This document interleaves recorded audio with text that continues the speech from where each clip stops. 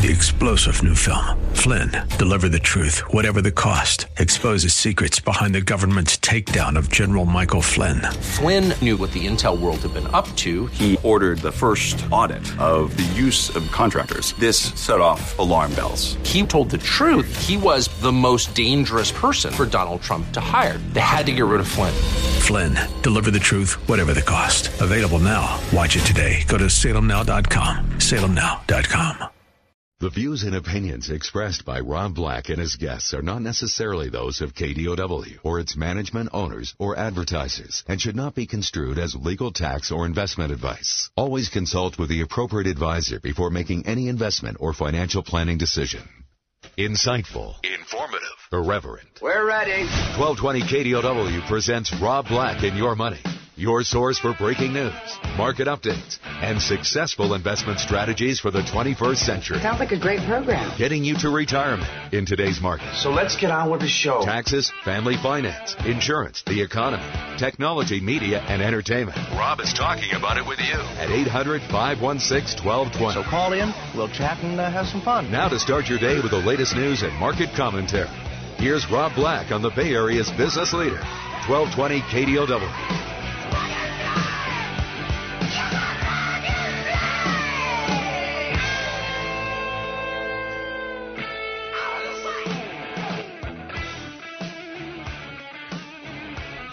Welcome in, Rob Black and Your Money. I'm Rob Black, talking all things financial, money, investing, and more.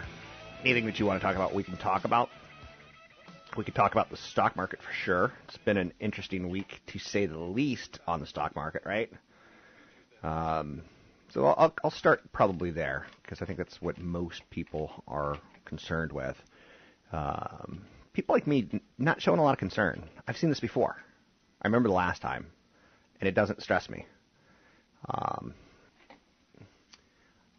probably throw in some Donald Trumps here and there because he's just awesome as far as media sound bites, right? So let's take a look at the markets. We got the markets opening higher. We had the markets finishing higher yesterday. We've got news that the U.S. economy grew 3.7% in the second quarter, more than forecast. We got oil moving higher.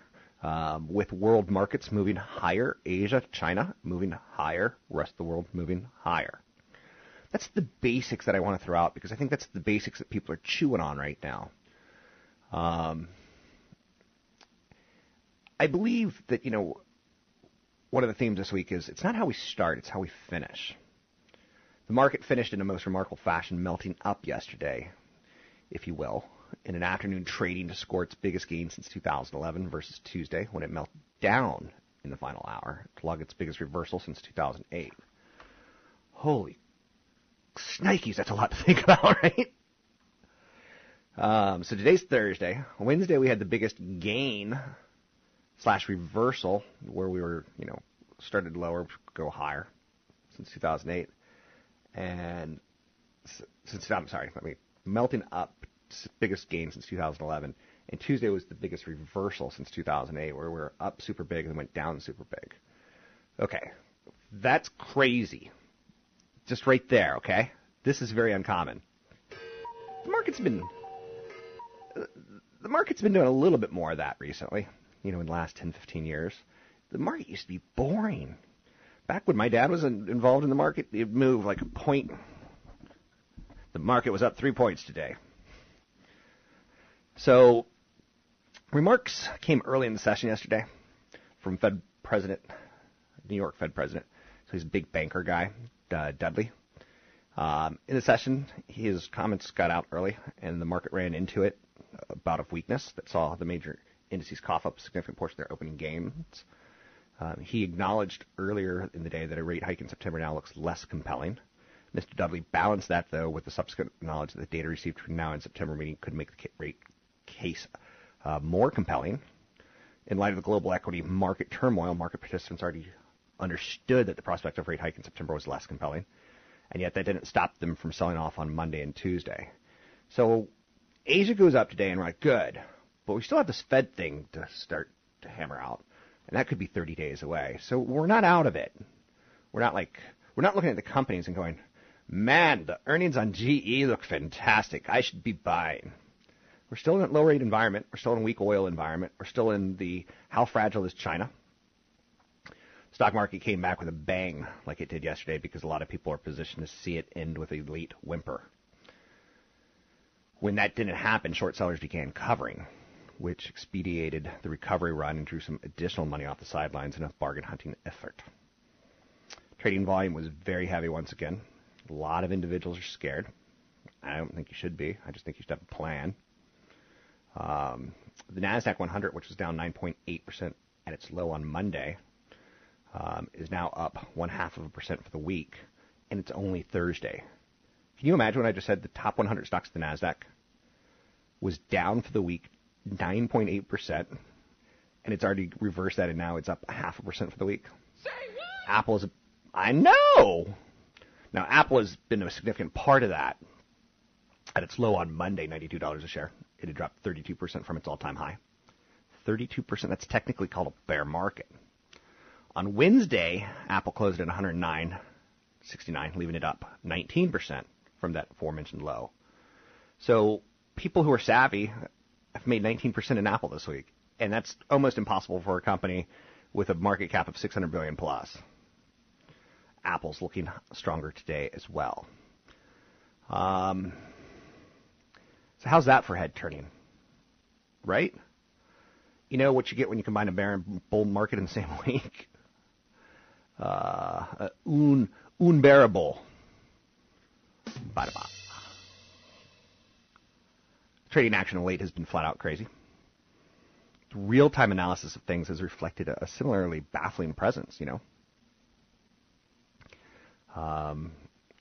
When the market was retreating after Mr. Dudley's remarks yesterday, the line of reasoning was holding off on a rate hike in September meant that outlook was weak, so traders were disappointed by that. When everything came roaring back, the line of reasoning was the market was enthused by the idea of the Fed holding off on a rate hike in September, keeping money cheaper, lower, longer. Today, China Shanghai Composite Index shot up 5.3%. Remarkably, the entirety of that gain came in the final hour of trading on some reported government intervention to prop up things. Let's just say that China's market remains far from settled. We don't know if it's going to be able to hold things down at this point in time. Second estimate for second quarter GDP produced an upward revision as expected. So GDP in the United States gross domestic product, if it's a number between 2 and 4%, it's pretty darn good. 2 on the weaker side, 4 on the hot side. So Goldilocksian, you'd say 3. Second quarter GDP was revised up to 3.7%. Ooh, not happy. Very, very hot, very, very sexy. You are a sexy GDP. Now get over here. So the drivers of the upward revision were personal consumption expenditures. We spent non-residential fixed investment, boring. Private inventories, boring. The latter two in the particular made a big difference with the advance estimate. Boring. Today we got initial jobless claims for the week ending August 22, declined by 6,271,000. The prior week was left unrevised. So this is good. That number has been hovering around 275. It's 272 right now on average. That's considered good. It's encouraging readings for people looking to get jobs. The report helps solidify expectations that non-farm payrolls will again exceed 200,000 in August. Continuing claims for the week ending August 15th increased by 13,000 to 2.2 million. That pushed the 4-week moving average down by just 250 to 2.265 million. That's a long time to be unemployed. That is not good. So we have a higher market for now. Again, I'm not a crystal ball kind of guy, and I don't really care. So we got weakness in the utilities stocks. So people are saying, I don't need safety. I want sexy. So technology, materials, energy, consumer discretionary, doing well. Again, the story of the day, China Shanghai Composite up 5.3%. Probably some sort of PBOC, People's Bank of China, intervening in the market. And the second estimate of second quarter GDP beat expectations. So we feel good domestically. We're a little nervous internationally, but we feel very good domestically. I'm Rob Black. Don't be shy. Drop me an email, rob@robblack.com. Email me, rob@robblack.com. Find me on Twitter, Rob Black Show. Find me on YouTube, Rob Black Show. And find me on TV, Channel 4, Groton. Well, we spent a long time getting here through the fear. It was too dark to see. If you answer honestly, I'm sorry that it's not quite how you thought it would be. It's always the same, just the same. You and me come round. Well, I'd really like to see you. We could watch the television, you could cook a pizza. Laugh, you're loud, you shout, you're proud. We'll sit down in the corner, disappear into the background.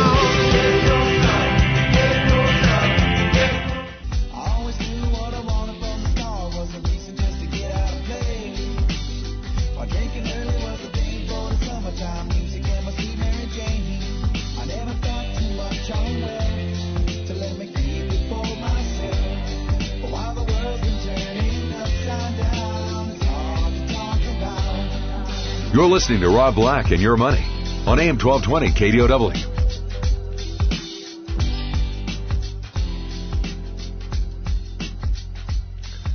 Market aftershocks.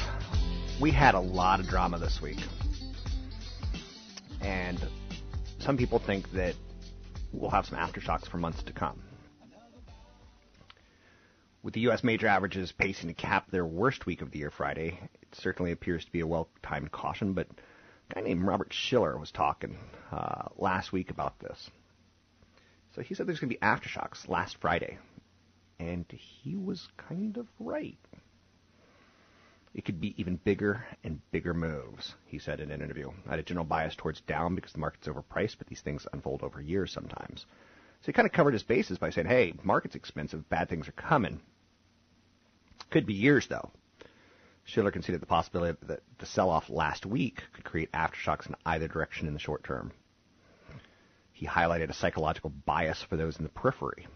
There's a lot of truth to that. When people who don't normally pay attention to the market are brought in, it can feel like it's an epidemic. Oh my gosh, the market's crashing. With a long-term view, though, I have to, again tell you, citing confidence that China will continue to grow, and the U.S. economy and housing market's pretty good, and the auto market's good, and the job market's good. It's a thumbs-up kind of world.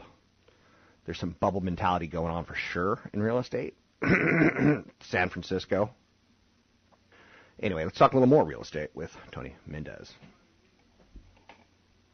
Let's welcome in Tony Mendez. Tony and I go way back. He's someone that I trust. He's someone I've done loans with in the past. He is my lender. You can find him online at BayAreaLoanSource.com. That's BayAreaLoanSource.com.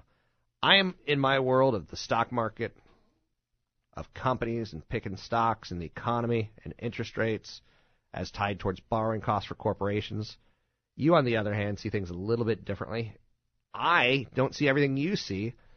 And like an FHA loan, I don't even know what it is. What is it?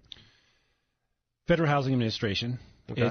It was started back in the 40s to help low-income and low-credit borrowers get into housing. It was an initiative, and it's still around. It's now slowly becoming, or fast becoming, the new subprime. Subprime is gone. Those are those tricky loans, the stated income, interest-only, and neg-am loans.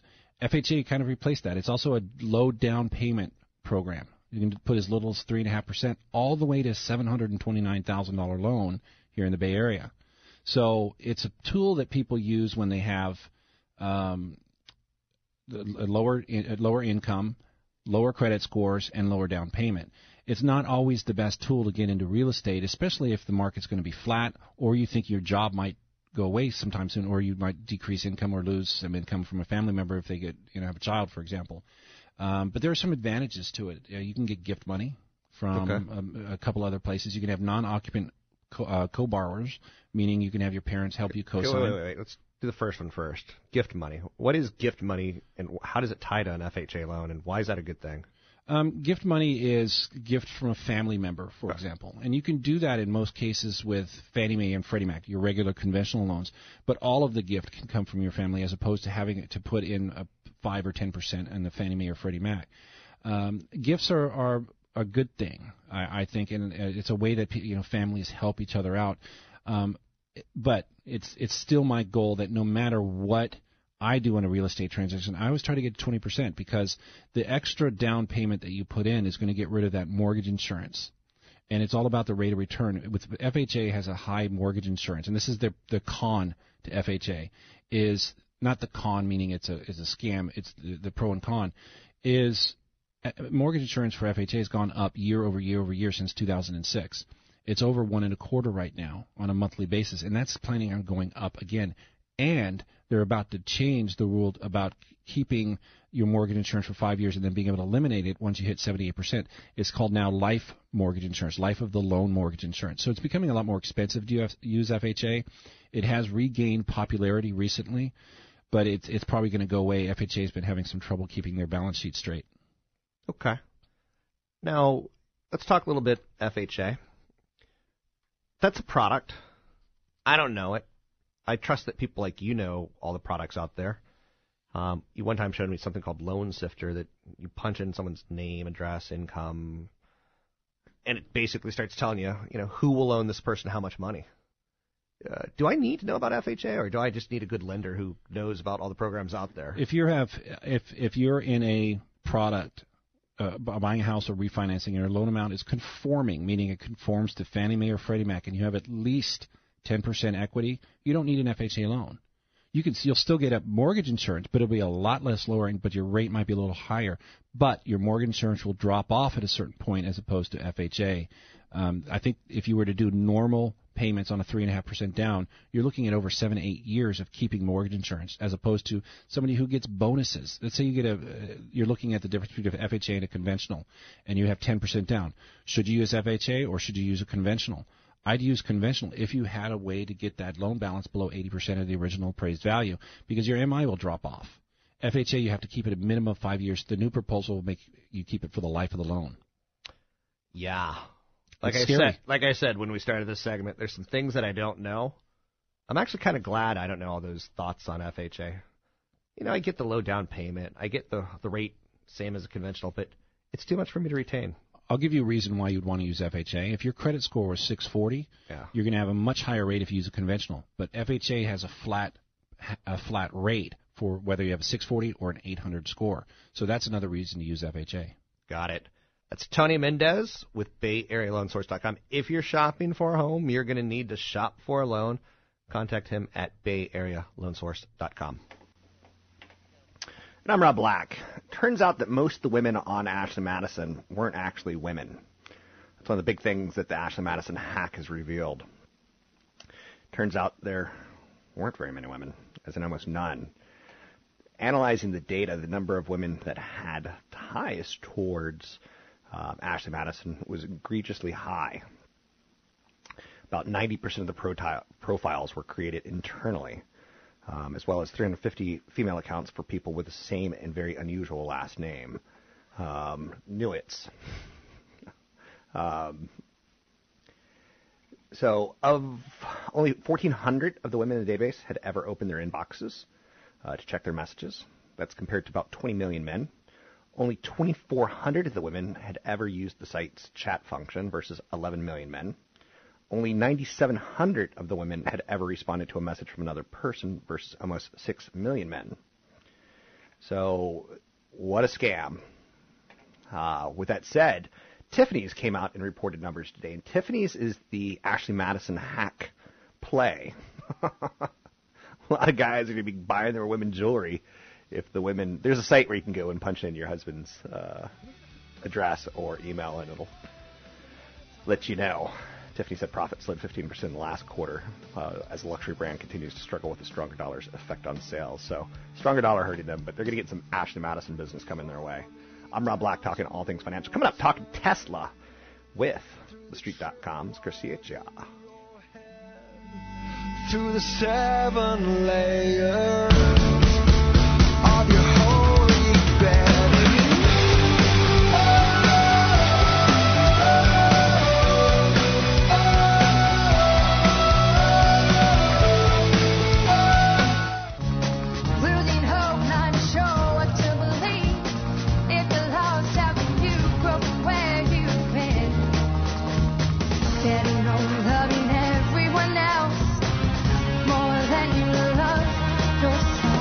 Visit Rob Black online at robblack.com. Now, back to Rob Black and Your Money on AM 1220 KDOW. I'm Rob Black, talking all things financial, money, investing, and more. Joining me now, as he does every Thursday, pretty common. Miss him on occasion, but it's Chris Ciaccia, Street.com, tech editor. How are you, Chris? Good, Rob. How you doing today? Good. We've got a lot to talk about. I'm going to sneak in some topics on you. But first and foremost, let's start with Tesla. You just penned a piece called "You Won't Believe How This Guy Got a Tesla Model S to Go 450 Miles on a Single Charge." Please tell me it's something like he unplugged the lighter or something. turned off the radio. That simple, but no. It's pretty easy, but it's something that you probably won't be able to do in the real world, unfortunately. He actually just drove the car at 25 miles an hour, which he said, gave him the longest range. If you're, on the 101 or 405 in San Francisco, chances are you're probably not going to get the opportunity to go just 25 cruising down the highway. But, he did it on a test run or a test drive, and he was able to crack 450 miles, which is, really incredible for an electric car.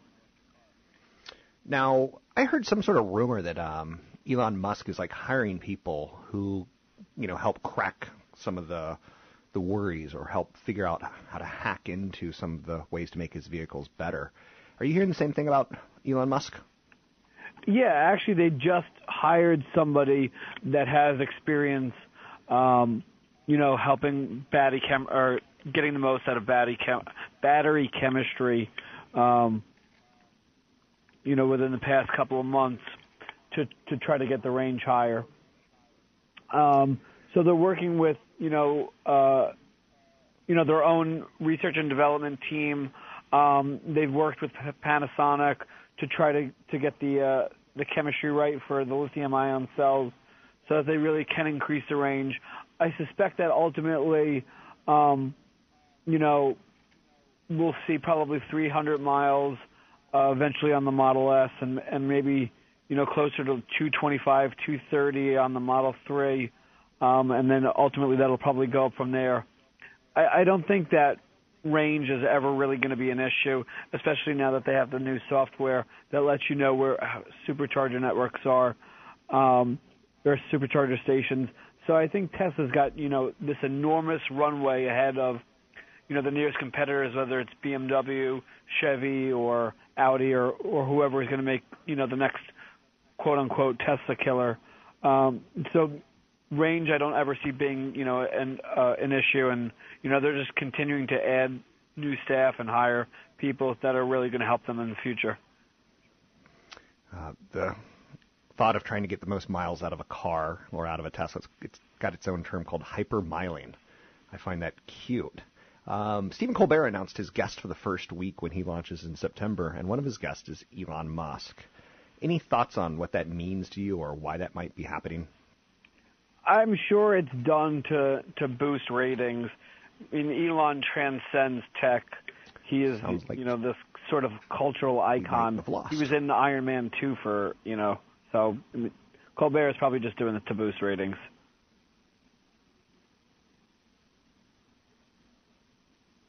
Hello? There we go. Something went off there. So you were saying boosting ratings? I'm not sure what went out on air. Colbert is doing it to boost ratings. Elon transcends tech. He was in Iron Man 2. I feel like he's almost a household name at this point. There's going to be a movie probably on his biography. So I think, maybe Elon does have an announcement, to talk about on Colbert. It's going to be, I feel like everyone's going to be watching it. I know I am. But I think it's probably, more of just about getting the biggest show possible than really anything, Tesla or SpaceX related. So the other story I wanted to change topics to, if you're done with Tesla. Are we done with Tesla? I think we're done with Tesla for now. Okay. Amazon curtailing development of consumer devices. Their phone was a disaster. Do you think this is going to spell the end of the Kindle as well, or the iPad product they have, the Fire? No, I think the Kindle e-reader and the Kindle Fire tablets are doing pretty well for them. They're not gangbusters in terms of sales, like an iPad are.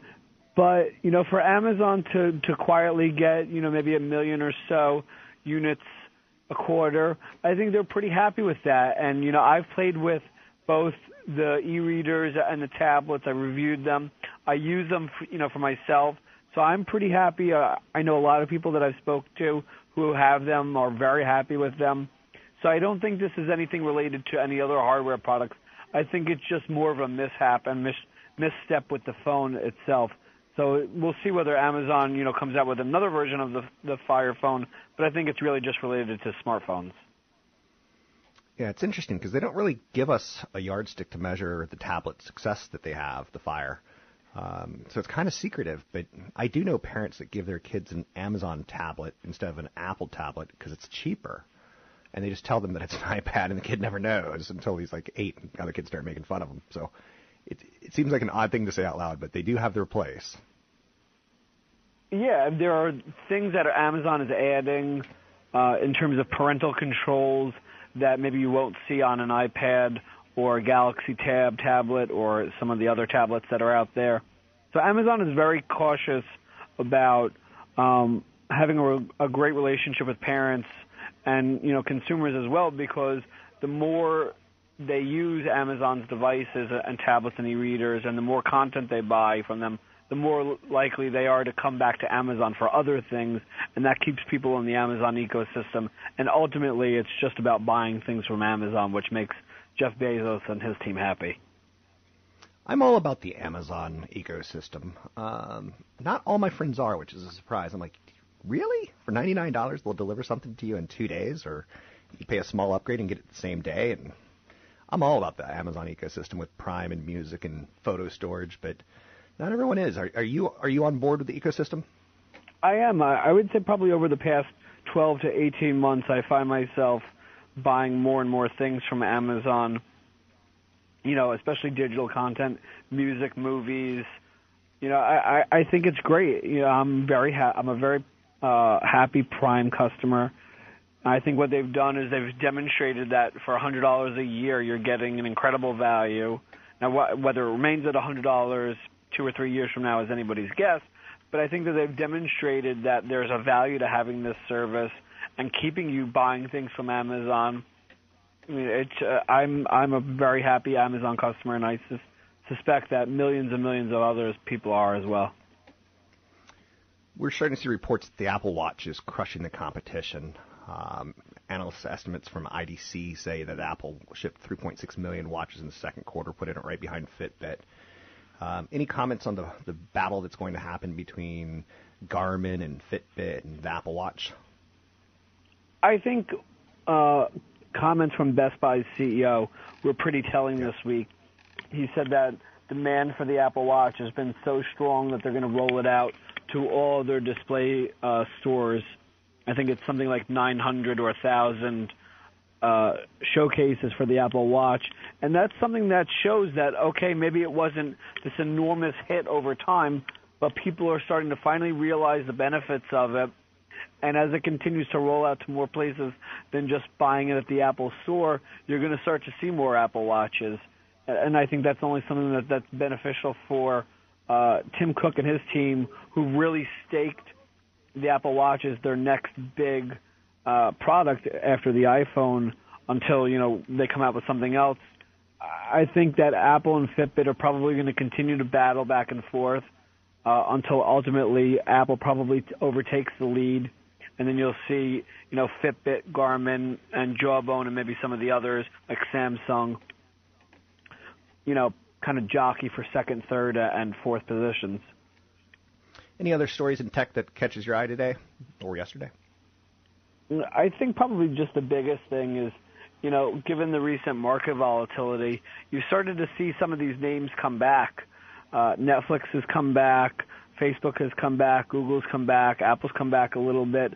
So I think if you're an investor in these names, the recent market volatility that we've seen over the past week, 2 weeks or so, kind of, I don't want to say we're all clear just yet, but I think, if you can find an attractive name like some of the ones that I mentioned at some attractive prices, I think you're probably going to do pretty well over the next 12 to 24 months. Any commentary on Angry Birds maker Rovio planning deep job cuts after the stock has been wobbly and the performance financially has been weak? I think the mobile games industry is a really tough one. It's a hit-driven industry. It always has been and always will be. And if you can't keep cranking out hits, eventually you're just going to find yourself in the same position. Zynga's found itself in the same position.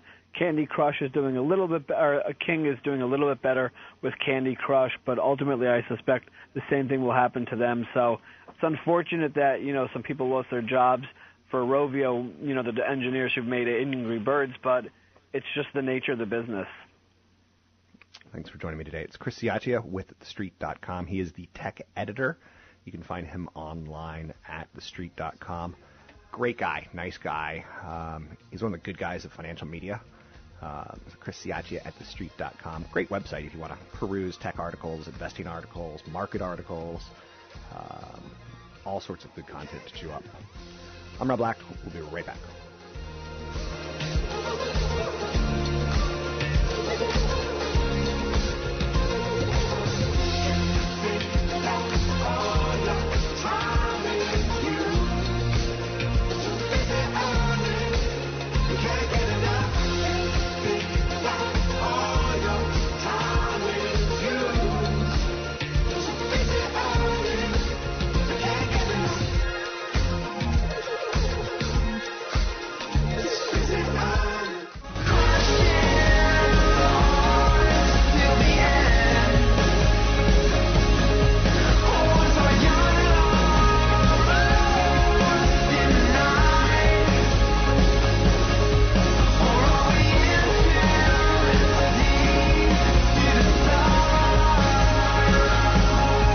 You're listening to Rob Black and Your Money on AM 1220 KDOW, an iHeart radio station. I'm Rob Black, talking money, invest, and so much more.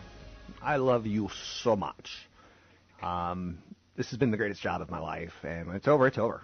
I'm not going to kill myself or anything, but I'll be done with financial media and work. I might have one more project, like some sort of app in me, but I don't think so. So let's talk about what's out there in the world of money. The economy in the United States grew at a hot 3.7% in the second quarter, more than forecasts. American households bolstered by gains in employment. Rising home prices, cheaper fuel cost, probably going to continue to spur the economy in the second half of this year. One problem is we've seen a record surge in stockpiles, representing another headwind for manufacturers, already continuing with a rising dollar and slumping emerging markets that have hurt exports. So that 3.7% number probably pulled in some GDP growth in the third quarter by manufacturing too much stuff and having it sit around. So it's inventory. And, when you have inventory that's already manufactured, you tend to want to get rid of it, especially if it spoils or gets old, like a car. Oil prices rose more than expected today, up 4.5%. Basically, China stabilized and moved higher, and that caused the whole rest of the world to kind of stabilize and move higher.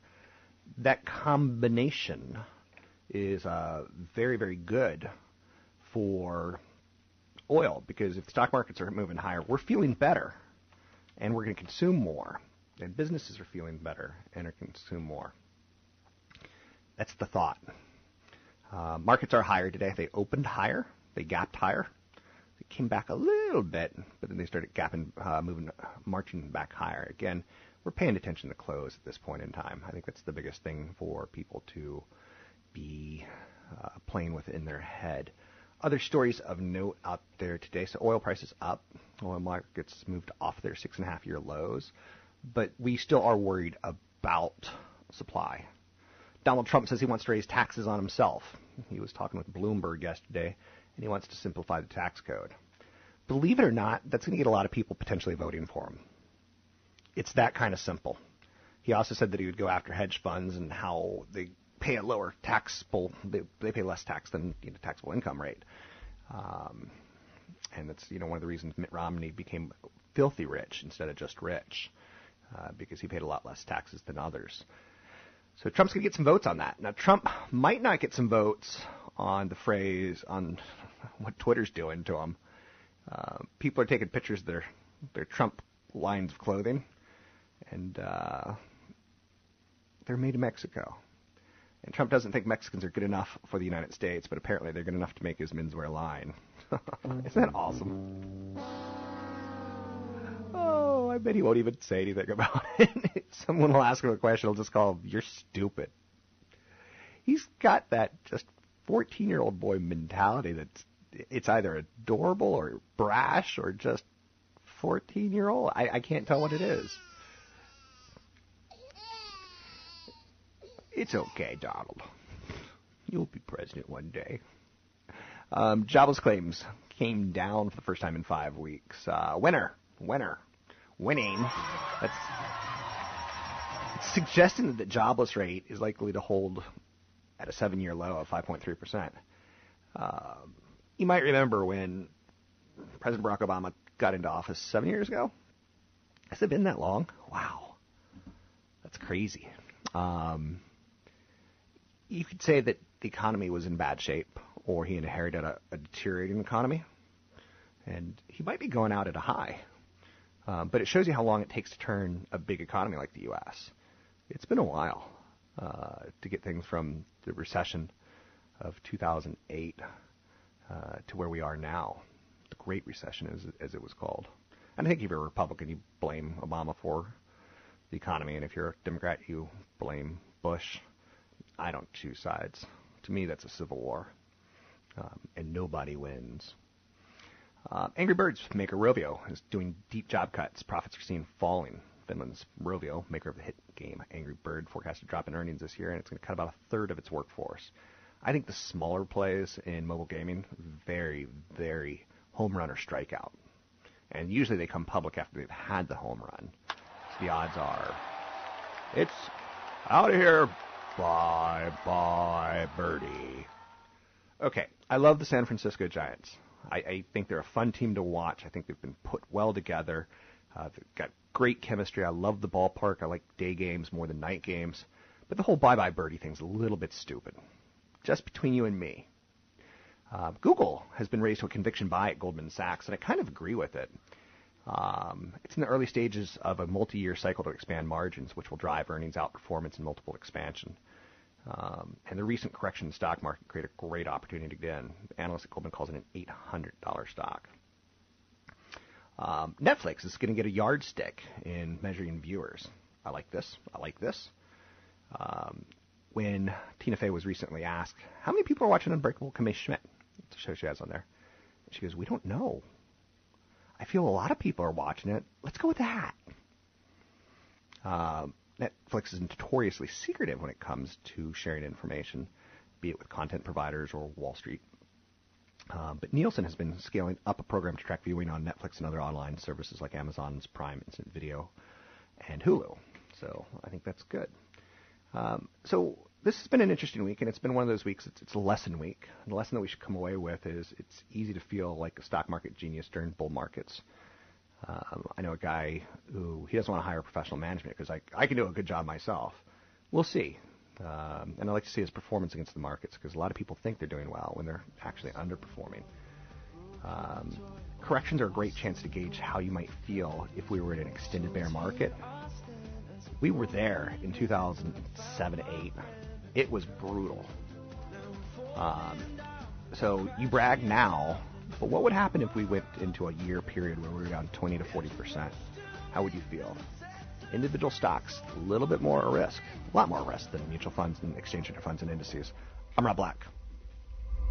So say Geronimo, say Geronimo, say Geronimo, say Geronimo, say Geronimo, say Geronimo, say Geronimo, say Geronimo, say Geronimo, say Geronimo, say Geronimo, say. 3-star General Michael J. Flynn, head of the Pentagon Intelligence Agency, knew all the government's dirty secrets. He was one of the most respected generals in the military. Flynn knew what the intel world had been up to. He understood its funding. He ordered the first audit of the use of contractors. This set off alarm bells. The explosive new documentary, Flynn, Deliver the Truth, Whatever the Cost, uncovers the facts behind this scandal. Flynn told the truth. He was the most dangerous person for Donald Trump to hire. I find out the worst enemy that I'm going to face in my life is right here in America. They took my assessment and they wanted me to change it. And I was like, I'm not changing it. They had to get rid of Flynn. With in-depth interviews, archival footage, and never-before-seen personal records of the man behind the headlines. I just felt like I was drowning. Flynn, Deliver the Truth, Whatever the Cost. Available now. Watch it today. Go to salemnow.com. salemnow.com.